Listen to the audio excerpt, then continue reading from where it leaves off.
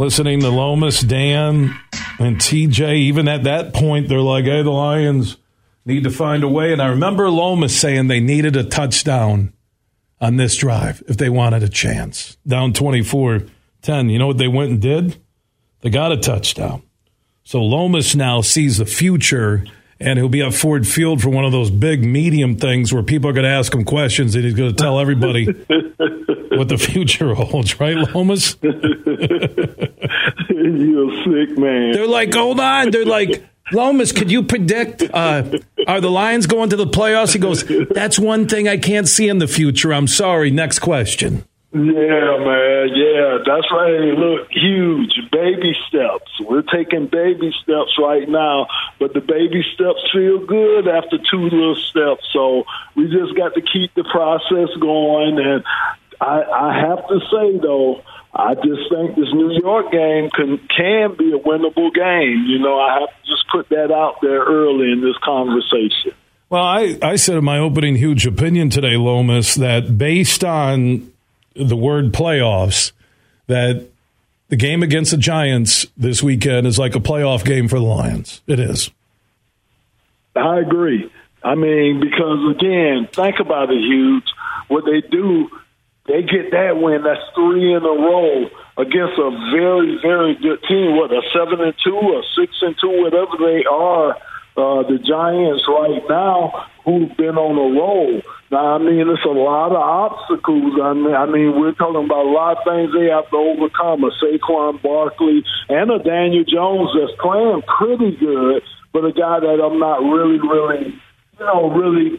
stable with. A guy that I can't just say, hey, this guy's going to just win the game right now. So they got an opportunity, but again, they just got to keep building and keep correcting some things that they didn't do good in this game here. You know, because again, man, Justin Fields, man, with that 67-yard run, man, whoo, man, that was something to see in live person, Huge. And Goff didn't hurt him. He didn't have some pretty throws at times, but he was consistent enough for the team to win. They found a way to dig out from it. The pass defense was solid, and the downside is that means Fields is going to take off and run. They did give up 258 rushing yards, most of that to Fields, who I think had 147, like 314 total offense. My Lord, is that so they get out of Chicago with the win. The Bears were in the same position as the Lions, maybe a little bit even better, thinking playoffs with the W or staying in the hunt. And the one thing that I like the most that I've seen during these last two games is how the defense is getting to the ball, even with the missed tackles on Fields, Lomas. I love the youth and speed I'm seeing defensively for the Lions. Yeah, and now, Hugh, to your point, I bet out of those 200 and some odd yards rushing, if you take out Justin Fields' yardage, I mean, think about it. They shut down David Montgomery. For the most part, they didn't have any big chunk yardage in the run game, with the running backs. And normally in the past, that's what Chicago had used, Montgomery and all those guys that really threw up yardage. So, again, I like what you're saying as far as our defense. I think they're coming along, man. Remember, a lot of times when Justin Fields did break out, he had his eyes up. So he wanted to throw the ball downfield before he used his legs. And if you go back to what they did to Aaron Rodgers last week, again, every time Aaron bought time to get out the pocket, and we know he's the master of that, it was nothing for him. It was nothing. It was nowhere for him to throw the ball. So it's a testimony to how the secondary, how these young guys, these young pups back there, how they're playing right now. And it's going to start, hopefully, it'll just start snowballing on the defensive side of the ball. Yeah, how about Hutch? 8 tackles, a sack, just everywhere. Looking like a number 2 overall pick. Harris, Anzalone was all over the field. Joseph, that guy, you can't take him off the field. Jacobs getting healthy has been a big add. And again, I keep going down that list, and we're seeing younger players with some veterans who are stepping up. Yeah, and I'm telling you, if they could cut down on the explosive plays, the big plays, if the defense can cut down on that happening to them, I'm telling you, it'll be a much improved defense. Statistically wise, I think statistics, sometimes they say statistics never lie. I think sometimes, they can lie a little bit. So to me, they just got to keep building upon it. Like I say, it's still a long way to go. It's still a lot to do, still a lot of room to improve. But I like what I'm seeing, and these guys are fighting hard, man. I bet no team wants to play the Lions because they know they're going to have to play them for the whole 60 minutes. They do know that. It's a playoff game for the Lions on Sunday against the Giants. By the way, one final look back at that Bears game yesterday. Justin Fields, first player in NFL history with 2+ passing TDs, 2+ rushing TDs, and 100 rushing yards in a single game, and he has 328 yards rushing in the last 2 games, the most by a QB in a 2-game span in the NFL since 1950. Wow. Man. And they lost. Right, they lost. You're right. But I'm shocked he had to go all the way back to 1950. Wow. Man, 1950, Lomas was just 21 then. He turned 21 that year. They're like, well, how did he play with the Lions in the 90s? He never aged. There's something, again, that's why he sees the future. He never aged. He doesn't. He still looks young.